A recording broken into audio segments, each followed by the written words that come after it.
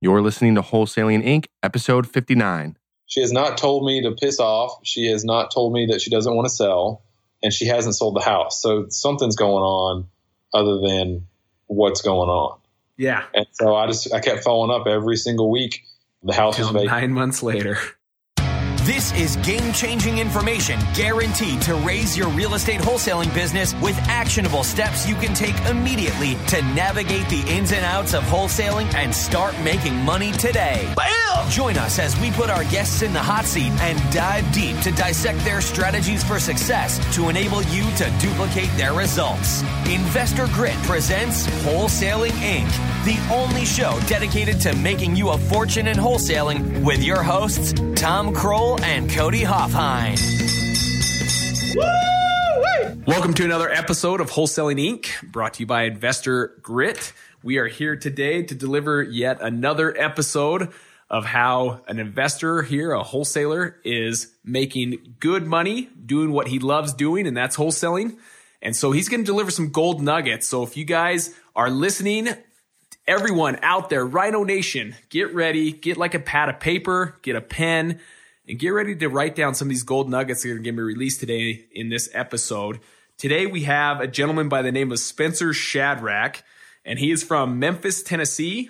He's been in real estate for about 3 years total, and for the last 2 years, he has done strictly wholesaling. And so this guy has kind of switched whole gears and has been doing it full time for about 2 years now. And in these 2 years, he's done 50 plus wholesale deals, which is pretty dang impressive. And so today he's going to help deep dive one of those deals to help each one of you realize what you can do, something that you can implement today so you can take massive imperfect action and apply it to your wholesaling businesses today so that you can capitalize on this great market that continues to be good. All right, without further more to say, let's bring on Mr. Spencer Shadrack. Spencer, how you doing, my friend? Hey, what's up? All right, we've got you live. I can hear you well. Good old Memphis, Tennessee. I remember going back there. Was that in August that we met back there?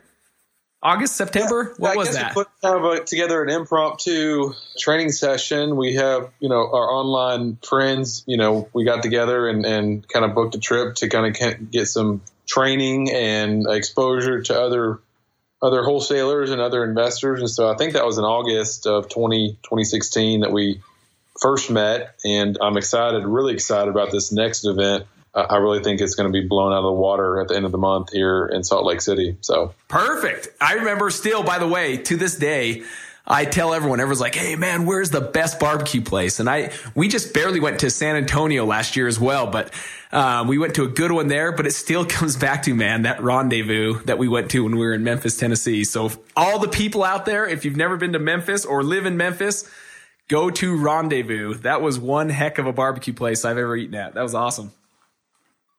Yeah, it was a great time. And it's kind of interesting, that dynamic of online friends meet, in person. So it's funny just to see all the personalities and all the people that come together, in person after we kind of know each other through the online world. And so it's obviously good to put a name with a face and in person. So that was awesome.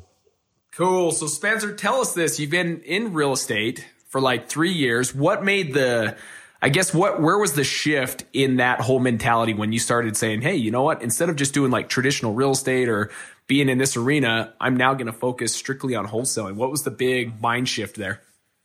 I was a real estate agent working for a property management company, and I had quit my full-time job as a property manager and was doing full-time real estate agent activity.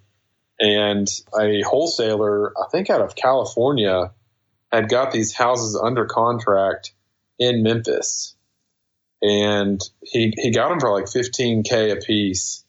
And he said, man, if you find a buyer, I'll split whatever fee comes up. And obviously as a realtor, I have to put that money through my brokerage. And so he locked up those 6 houses. They were kind of in the lower end area, all rented for like $600 a month for $102,000. So what's 102 divided by 6? 102,000 divided by 6, you say? Yeah, so like 17 a piece. Yeah, you're about 17,000 a piece. So I found a buyer out of Canada working as a realtor. I was posting stuff on Craigslist and posting stuff on Zillow, houses that I had for sale. So I found a buyer out of Canada that had reached out to me for one of my ads and said they're looking for kind of a small package of houses. And at the time I was moving investment properties 10, 20 at a time to these investors. And I think we ended up splitting I got them to buy the properties at $142. So we split a $40,000 fee. So roughly 18 or 19 came to me, and then 18 or 19 went to this other wholesaler out in California. And I had to give 25% of that to my broker. So I ended up only walking with maybe 13 of that. And at that point, that was kind of the shift for me was, why am I giving away $4, $5, $6 grand on a deal when, this other wholesaler is not, he's not giving away any of his portion. I didn't think so. That was kind of the shift for me was I want to keep the lion's share of the proceeds. So now, with that being said, what's kind of cool about this is that's still a great payday compared to like the typical, let's say, traditional 3% that realtors get out there. This ends up being a huge win, even with that split to the broker, right? Yeah. So, I mean, in order to get a $20,000 check, let's say you sell a $500,000 house times 0.03, you're going to collect a $15,000 check. Okay. So if I sold a $750,000 house, that would have been $22,500. So I would have had to find a client that was willing to let me sell their house for $600,000 and close on it in 20 days and to get a $20,000 commission check that quick. And so what I found as a realtor was I could cash checks a lot quicker. I could improve my real estate fees because these wholesalers were willing to give away a good portion of the profit as a brokerage fee. And so that was where I kind of inched my way closer to becoming a full-time investor wholesaler, was realizing that those fees, I could get a portion of those fees if I just asked for more of the pie as a real estate broker. So cool. I like it. So 2 years now, you're focused on wholesaling. You've done 50 plus deals. Let's deep dive maybe a recent deal. And I think we've kind of talked a little bit about this, even maybe a deal that's going on right now. Let's deep dive this and help the listeners understand of maybe some gold nuggets of what they could implement today. Let's start right from the beginning on maybe how you got this deal, and let's kind of go through the whole entire process. Yeah. So when I first got started, I was just new out of the gate, and I didn't really know exactly what kind of marketing I wanted to do. I knew that if I put out marketing, people were going to call, and it was just a numbers game. And so my first method of marketing was bandit signs. And so I've been using that method ever since. The first deal that I did was a bandit sign, and I made 11 grand off that first deal. How many signs, when you say like you're putting out these bandit signs, just so kind of Rhino Nation understands, our listeners, you're putting out these like a 12 by 24 sign that says? Yeah, bandit sign is a sign you put out that, the city may or may not have regulations against it. They're probably going to pick them up. Realtors don't like them. Sometimes the city complains because they don't look great, being on the side of the road. So it's just a 18 by 24 plastic sign that has a wire stake in it. And it says, "We buy houses cash," and it has a phone number there. Okay. And so I've got some things I could share on how to decrease your cost on some of those things, but we can talk about that later. Cool. So I've got someone who puts out signs for me. I've got a kind of a proprietary system that I've set up where I give them the signs.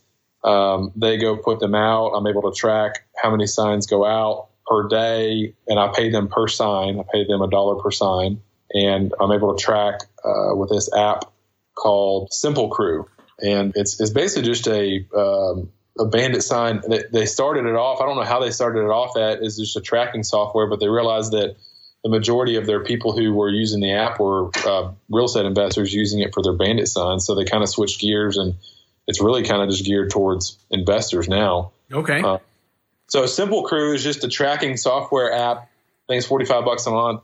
And I'm able to track my employee on him putting out signs. And so the past 3 days, he's put out something like 500 signs or something like that. And I'm able to track all those signs that he puts out and pay him per sign. Holy smoke. So that's the difference right there. It's not just placing out maybe 10 or 15 signs, but good quantity number of signs. Is that kind of what it took to get that first deal that you ever did that was $11,000? Was it like 10 signs, 50 signs, 100 signs? Like 7 to 5. And then, I was eating dinner, and then I would go out and put out 100 signs a night or whatever that equated to. Mm-hmm.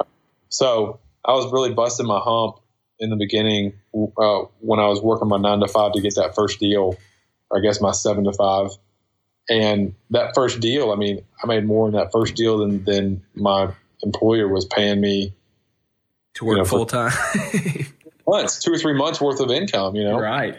So Perfect. I didn't need the income, so I just put that money back into marketing, and that was really where that set me up for success. Is, hey, I'm going to start this off right, start this off as a business, and as a business owner, you've got expenses and overhead that you need to take care of in order to keep your business growing and going.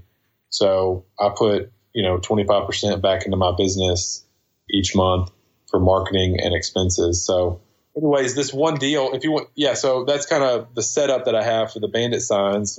And that's really how you got started, which is key. But then the key part that he just gave out, if you're listening to that, which I think is super key, is knowing that you need to put money back into that marketing channel. And so he threw out the number of 25%. So he took 25% of that 11,000, threw it back into marketing so that he can continue to grow that marketing budget to get more deals. Because at the end of the day, it's all about the numbers. It's how many signs you put out there. It's how many marketing pieces you put out there. It's how many people see your message that you buy homes.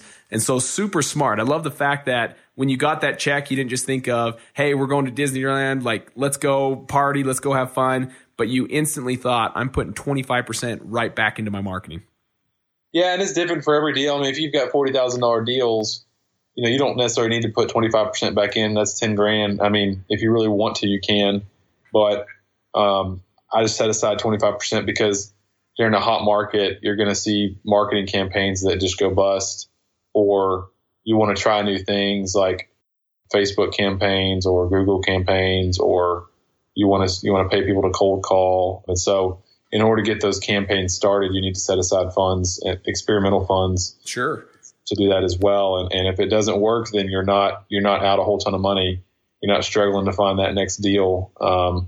So that's why I put that much aside. And it's not a, hey, I'm taking 25% of that and just setting it aside. I just kind of have a mental idea of what I want to put aside. You know what I mean? It's not like I'm taking $2,500 out of 10,000 and putting it in a checking account and doing that, which may be good for some people to do, but I don't do that right now. So that's kind of how that is. So. Okay, so let's deep dive. Fast forward now to today. You start with bandit signs. It's able to feed your marketing budget. And now let's deep dive a deal that we're going to go right now and kind of start right from the beginning. Like, this is where the marketing piece came from. Here's what we did. And let's kind of break it down step by step. Yeah, so I ordered online from dirtcheapsigns.com. It's 18 by 24 corrugated plastic sign that says cash for homes on one side with red coloring, and the other side says I buy homes, and just has my phone number there. And we cut those in half. So normally they're like $1.70 per piece. And so we cut them in half. So we have a 9 by 18 sign instead of an 18 by 24. So I cut that in half and then put a stake on it. And so it only ends up costing me about $1 per sign. So I'm able to pay someone now to go I'm saving money on signs. So I'm now able to pay someone $1 per sign to go put them out. So it costs me about $2 a sign. Okay. So let's say I put out $1,000 a month. It's going to cost me about $2,000 in marketing per month for Bandit. So a lady called us back in February. She wanted to sell her house quick. We use CallRail to have all of our calls coming through Podio. So CallRail is basically just a call tracking software that integrates with Podio, which is a CRM, customer relationship management software.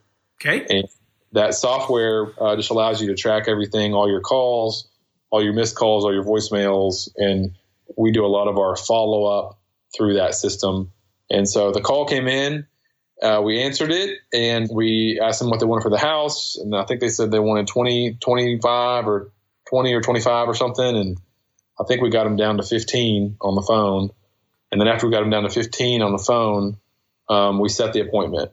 And, so tell me this, when you're talking to you're talking to them, you have this, maybe a script you go through. Is that, do you go through do you have a script that you use when you do stuff like this? Yeah, it's a script, and it's the basic script, and it really gets more fluid as you talk. The more people you talk to, the more it just kind of comes out on what kind of information you're trying to gather. Okay. From them. And our goal is really not to like figure out like a lot of information about the house, but just more about the situation. The why. Yeah, the why. Okay. And some of those questions, hey, thanks for calling. Tell us why you called today. You have a house to sell for cash, correct? That kind of weeds out anybody who's kind of a not interested in selling their home. Maybe they're pissed off, or maybe they're looking for full retail, right? For retail, or looking for a house to rent, or whoever. There's no telling who could be calling. Maybe it's the city, sure. Whatever. So we go through a script and just say, how much, the basic script that you guys gave us, I basically just gave that to my virtual assistant, and they go through the script with them and just ask them, why are you selling the house? Are you behind on mortgages? Are you behind on taxes? Does the house need repairs? Who owns the house? Do you own the house? What are you going to do after you sell the house? I mean, these are all really important questions. And are these people answering, these virtual assistants, or are like your assistant that's doing this, are they answering live, or is this something that's going to voicemail and then calling back? It's a mix, because obviously you can't, unless you hire a team of people to be there around the clock, you're not gonna have someone that's answering live unless you pay for that service. So we try to answer it live, but if it doesn't do live, it goes to voicemail. And so we call those people back and talk to them. And then there's a follow-up process that we have with that. If they call us and then we call them back, and then we're able to set a reminder to call them back the next day. And that reminder automatically sends them a text message, and it also reminds us to call them back the next day. So it's like an automated system. Cool. So they're getting like a two-touch approach the next day. Yeah. Yes, because some people don't want to talk on the phone. They just want to text, or, they're really passive. Some people are passive like that. They're passive. So you need to kind of attack it with a different approach. So we have like a 10 or 12 sequence follow-up where every time if they call us, we're going to call them back that day, and then maybe later on that day. And then we call them back the next day, and then the next day, and then the next day. And then we do a 2-day window for like three times. And then we do like a 7-day window, and then we do like a 3-week window, and then like a month window. Okay. So it's like a 10 or 12 sequence. I set it all up like a year and a half ago to do that. And so, but the power is how many times you're connecting. That's the power behind everything you're saying right now, is you're not just touching these people one time. Like, you're reaching out to them multiple times, follow up. And we hear that all the time, that the secret is in the follow-up. And I can hear that 100%. Like, when you're saying this, like, it just puts a smile on my face and kind of makes me sit there and think, Cody, am I following up this many times? Because that's huge. Yeah, there's one lady, I think I called her for 9 months. This is a different deal, but I called her for 9 months. And my wife, she said, quit pestering that lady. I said, no, she has not told me to piss off. She has not told me that she doesn't want to sell. And she hasn't sold the house. So something's going on other than what's going on. Yeah. And so I kept following up every single week. The house was vacant. 9 months later.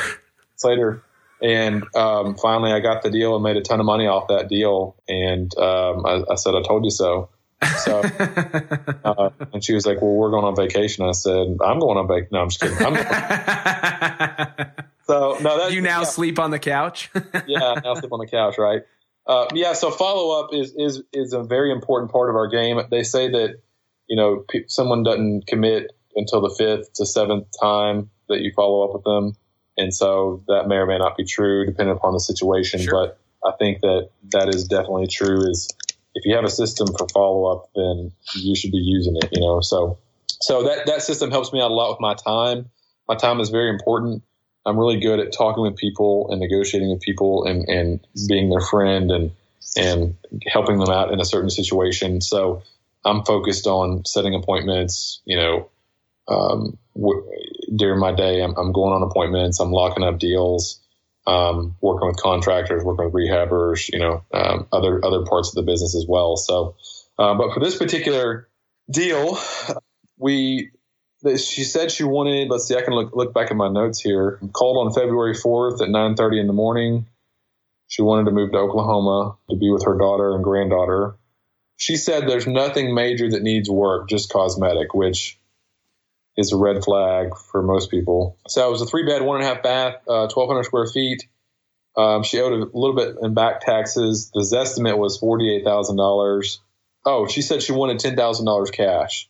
And she's willing to negotiate. So that was just right on the phone live at that moment. She's like, hey, listen, I'm ready to move to Oklahoma. And if you guys can bring me 10 grand cash, let's rock and roll. Yeah. So that's awesome. He set the appointment the next day for 9:30 a.m.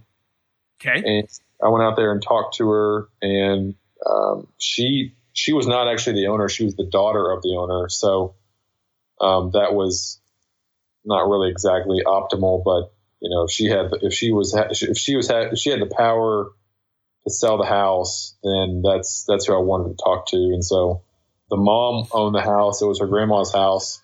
And so I just went out there and talked to her. We agreed on $10,000. I left the contract with her because she said she had someone else coming to see the house, which was a red flag for me. I didn't know that at the time. I didn't know that she had someone else coming.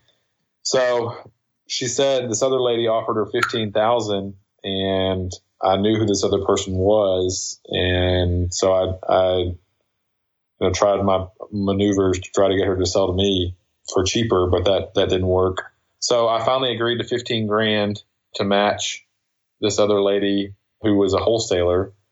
And come to find out, she had a buyer lined up at 18,000. So she was trying to lock it up for 15, which is not a good way to do deals.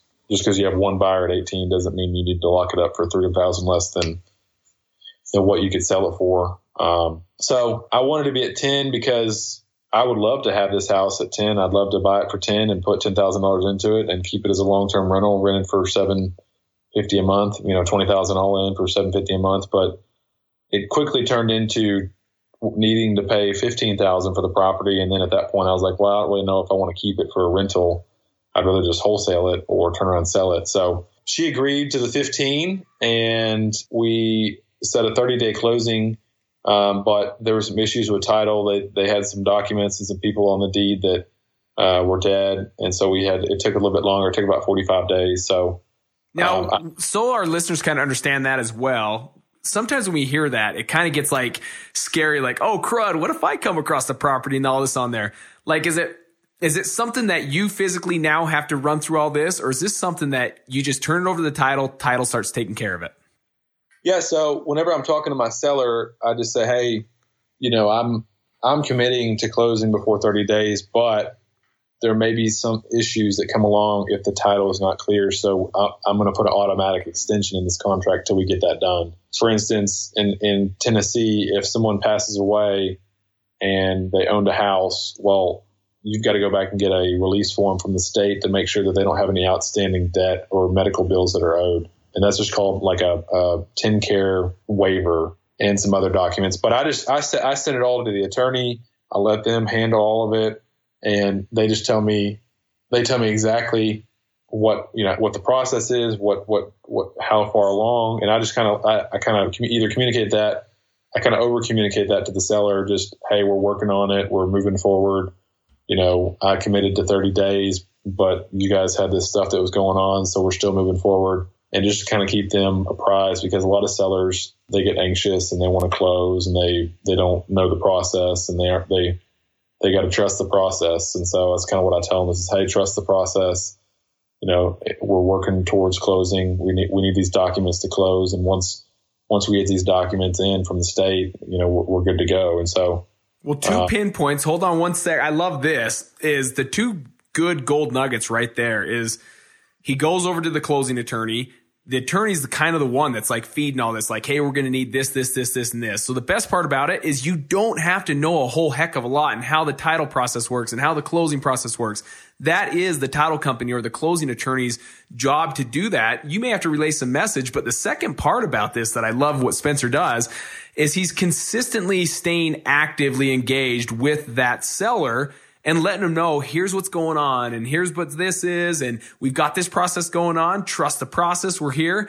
Because I think so many people think, oh, we're just going to put it under contract and then just let it run its course. And then I think that's the time when you can run into trouble and where people may try to back out of the deal or want to not do the deal because they haven't heard from the investor. And so I think it's key to mark down in notes if there's anything worth listening. Like right now that was just pinpointed out is stay in contact with that seller. It's huge because they don't know this process. They kind of need to be like they're handheld all the way through this process. So Spencer's doing a good job on making sure that he helps them through the process, that there's nothing to be scared of. This is typical. We see this all the time. Just trust the process. The attorney's going through it. We're pulling this, we're pulling that. But then ultimately those sellers are going to be there and then be calm and they're going to understand the process because you're just keeping in contact with them regularly. Yeah. And normally in a normal real estate transaction, you've got a seller, you've got a buyer, you've got their real estate attorney, you've got a seller, you've got a seller and their real estate agent, and then their attorney. You've got a buyer, their real estate agent, and then their attorney. So there's 6 people that are involved in a normal transaction, not including title secretaries and home inspectors and insurance people and all the different appraisers and all the loan originator and all these different people. So if you're buying a house for cash and you're just dealing directly with the seller, and you've got one title company, you're wearing the hat of 7 different people at sometimes with all that process. And so it's good to over communicate what's going on to all parties, even the title company. I mean, I kind of tell my title company what to do. Hey, call this person, give them an update. Hey, did the title company give you an update on what's going on? Because they're coming from a position of power. They're the one closing the deal. And so a lot of times it's better for it to come from the title company than from me if I feel like I need to go that route at any given time. Yeah, so ended up locking up that deal and passing it off to the real estate attorney title company here in Memphis. And the property was occupied, but I know of several investors and buyers that buy properties that are not occupied. And so this lady was going to move. I gave her an extra week to move out after closing. And so I ended up buying the property myself, agreeing on the $15,000. I think I closed last Tuesday. So it took 40 days? What's that? 45 days from February 4th, 2 months almost. Okay. So almost 60 days to get all the documents in and everything. So, and that's another reason why you need to stuff your pipeline, because some of these deals are going to take 1 month, 6 months, 8 months. I mean, sometimes it take a long time to push them out. So I didn't want to use my own cash. So I reached out I had the cash, but I didn't want to use my own cash because I just didn't want to. So I reached out to one of my investors and I said, hey, would you want to do the short-term note on this? And he and I have an arrangement where he's actually my insurance guy. He's an insurance salesman. And we made a deal where I was going to give him a certain amount of money up front and then pay him interest each month that I own the property. And it's really good for him because he doesn't have the headache of real estate, but he's got the security and the financial, things that are seductive about real estate.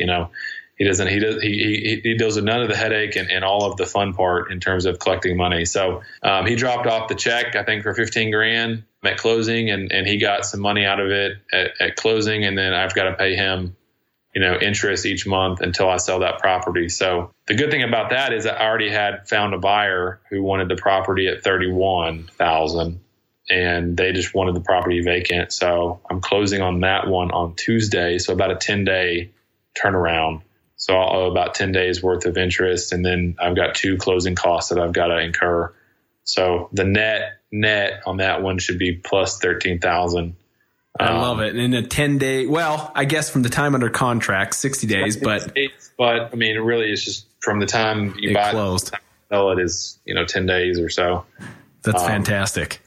And you bring up a good point. I think a lot of people think they've got to get their own money to get involved in wholesaling, that you have to buy the home and you have to do this. And so everyone instantly thinks, well, I don't have 15 grand, or in my state, man, you're not getting a home for 15 grand. It's going to be a minimum of 60 in some areas, but majority of the time you're going to be about 100 to 150 in Salt Lake City. And a lot of people think, man, I don't have that kind of money. So it's a good point to just put out there that there are a lot of ways, and there's a lot of people out there that are willing to lend out money short term so that they can make some money on their own money. They hate it just sitting there dead in their bank accounts. And so why not? I mean, if you got a deal where you can lend on and you're only lending out 10 days, and in something like this, what's he going to make on that 10 days lending out $15,000? So he charged me 3 points up front. So that was like, what's 3 points 150 times 3. So you're looking $450. Yeah. $450 for drop. All I did was he had his banker drop off a cashier's check at the closing office. So he didn't even do it himself. That's the best part. He's automated his own process. Yeah. So 10 days, he's making, $150 a month. Divided by 30. About 30. So $8 a day or whatever that comes out to. Yeah. So, well, $5 a day, let's call it, times 10. So let's say $50. So he lends out $15,000 for a month. 10 days. Or for 10 days. Sorry. Yeah. So $50 plus the $450. So he's making $500 for 10 days. There's not a stock market out there. So a lot of people are willing to lend out, especially with those terms, because where can you make $500 doing nothing but just lending out for 10 days? That's phenomenal. Well, and I made the right pitch, and I made the right presentation whenever I'm requesting funds for somebody to say, hey, here's the opportunity. Here's a way to mitigate risk. I'm buying it for 15. It's worth 50. If you have to foreclose on it, then you got your butt covered. You know what I mean? Yeah, you're backed by the asset, right? I've already got a buyer lined up. I just need the short-term funds if you want to make some dollars. So that's a pretty win-win situation for most investors. And so again, that relationship came through by me just kind of talking about my business with other people and using other people's money. It's called OPM. And so other people's money. And so now I'm able, instead of using my own funds, I can close 10 deals a month with other people's money. Super huge. Versus using my own funds. And so that's been really huge for me in building the business. Yeah. So he's satisfied. He also does short-term notes for me. I'll buy a house for 15 grand and he'll put it on a 3-year note. It'll rent for $600 or $700 a month, and I'll put the rehab in myself. And so he does some of those for me. And so that's another reason why I want to keep him happy, is because I want him to keep on loaning me money on those little dinker deals where I can pay him off. Keep them for rentals. I pay him off in 3 years and keep him happy as well with the short-term deals. He's still making good money on those 3-year deals, but the sweetheart ones are ones where you can make $500 in 10 days, so. Super smart, man. Well, Spencer, I'm telling you, from start to finish, I just love how it's every deal is unique, and you would probably agree with that. But I just love that you think outside the box every single time. If there's any hiccups along the way with titles, you keep in contact with the seller to let them know what's going on. You've got marketing going out consistently. You don't do I think a lot of people feel the roller coaster of wholesaling, and usually 9 times out of 10, in fact, I'd be willing to bet it's 99 times out of 100, is because they never refuel that marketing. They kind of make a deal and then they're like, oh man, let's see if we can get some more deals. But they don't realize the consistent deal flow comes from consistently putting back into that marketing budget, like you've explained in this podcast. And then just from top to bottom, you've covered how important it is to stay in contact with your seller, and then some unique ways of how you can continue to buy 10 deals a month, because ultimately you're not using your own money. You can use other people's money. You're still going to make your fair share of profit, but then ultimately you can get more deals though, because again, we all have a cap on how much money we actually have in the bank and what we can use on purchasing homes every single month. So absolutely love it, my man. That's it. Okay. So tell me this to end, if you were to start over from the beginning so we can help Rhino Nation get some last minute nuggets. If you were to start from the beginning all over again, what would be like your gold gem saying, here's what I'd make sure I would do differently, or here's something that I'd make sure I did again because it worked so good for me? I'd say that follow up and persistence on marketing and talking with sellers is pretty important. If I had to do it over again and do something different, I would put aside money every time I get a check. I would put aside money for taxes. I would put aside money for my own income, and I put aside money for expenses. So when you're wholesaling, you think about the $10,000 check, and you don't think about the $3,000 that you need to send out for mailers, and then your income that you need to make that month, whether it's $2,000 or $4,000, and then the money you got to pay to the government for that check. And so that's one thing I do differently, is set aside money each month, kind of in those different buckets, so that I'm kind of knowing how to have a balanced business. So. Okay, I'm gonna throw out a book, and I'm gonna ask you for your favorite book, but this book's gonna coincide with what you just said. That split up that account. There's a book out there called Profit First. It's like one of my favorite books, and it talks about how you split those buckets up and how you save for taxes, how you save for like expenses, ongoing expenses, how you pay yourself, and it gives you some like percentage breakdown. So that is one book I'm gonna throw in there. But then also, Spencer, I know you're an avid reader and always look to gain more knowledge. What is a good book that you've recently read in the last, maybe, let's say 30, 60 days? The Bible. The Bible. I love it. I love it. And with that, I can tell you, I agree with you 100%.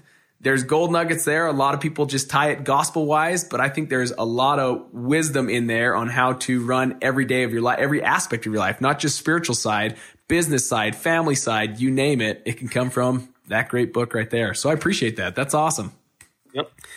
Okay, my man. Well, I appreciate you joining our episode or our podcast today. I appreciate your time. I know your time's valuable. I know right when you get done with this, you're going to go right back out to working hard. And that's why you continue to be successful in wholesaling. So thank you so much for joining us today. Man, I'm really excited to see you in a couple of weeks, and it's really going to be a blessing to be continue to be a part of the tribe, and just learn from other people how they're doing their business. And I mean, just today I met a guy at one of my projects, and he owned 26 houses free and clear, generating $30,000 a month in income. And he's still out there hustling deals up himself. Wow. And so there's always someone that's in front of you that is doing more or has done more or knows something more. And so having a humble mindset like that is key in this business. So perfect. Thank you. Rhino Nation, we've heard another powerful episode that you can listen to over and over again. If you have not yet subscribed to the podcast, do so and put this on repeat. I know you can pull some gold nuggets out of here every time you listen, something that you can implement into your wholesaling business. For those new out there, jump in. What are you waiting for? It's an awesome market. It's a great time to get involved. And you can see step by step, it's really not that difficult. If there's anything difficult about wholesaling, it's usually the wholesaler. It's usually the investor that's difficult about it. But wholesaling itself is actually a very easy thing as long as you stay committed, consistent, and always doing something, taking massive action every single day.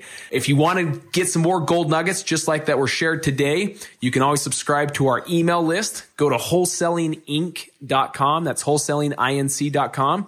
And subscribe to our email list. And we throw out gold nuggets all of the time. And we'll also email you to let you know when all the new podcasts release. So you can go on there and listen to how people are doing this nationwide. We'll see you next time on Wholesaling Inc., brought to you by Investor Grit. Take care, guys. That's all for this episode. Your next step to success is to continue the conversation over at investorgrit.com by joining the mailing list, as well as get your chance to book a strategy session to learn the systems and become part of the tribe with your hosts, Tom Kroll and Cody Hoffheim. We'll see you next episode with more ways to make you a fortune in wholesaling.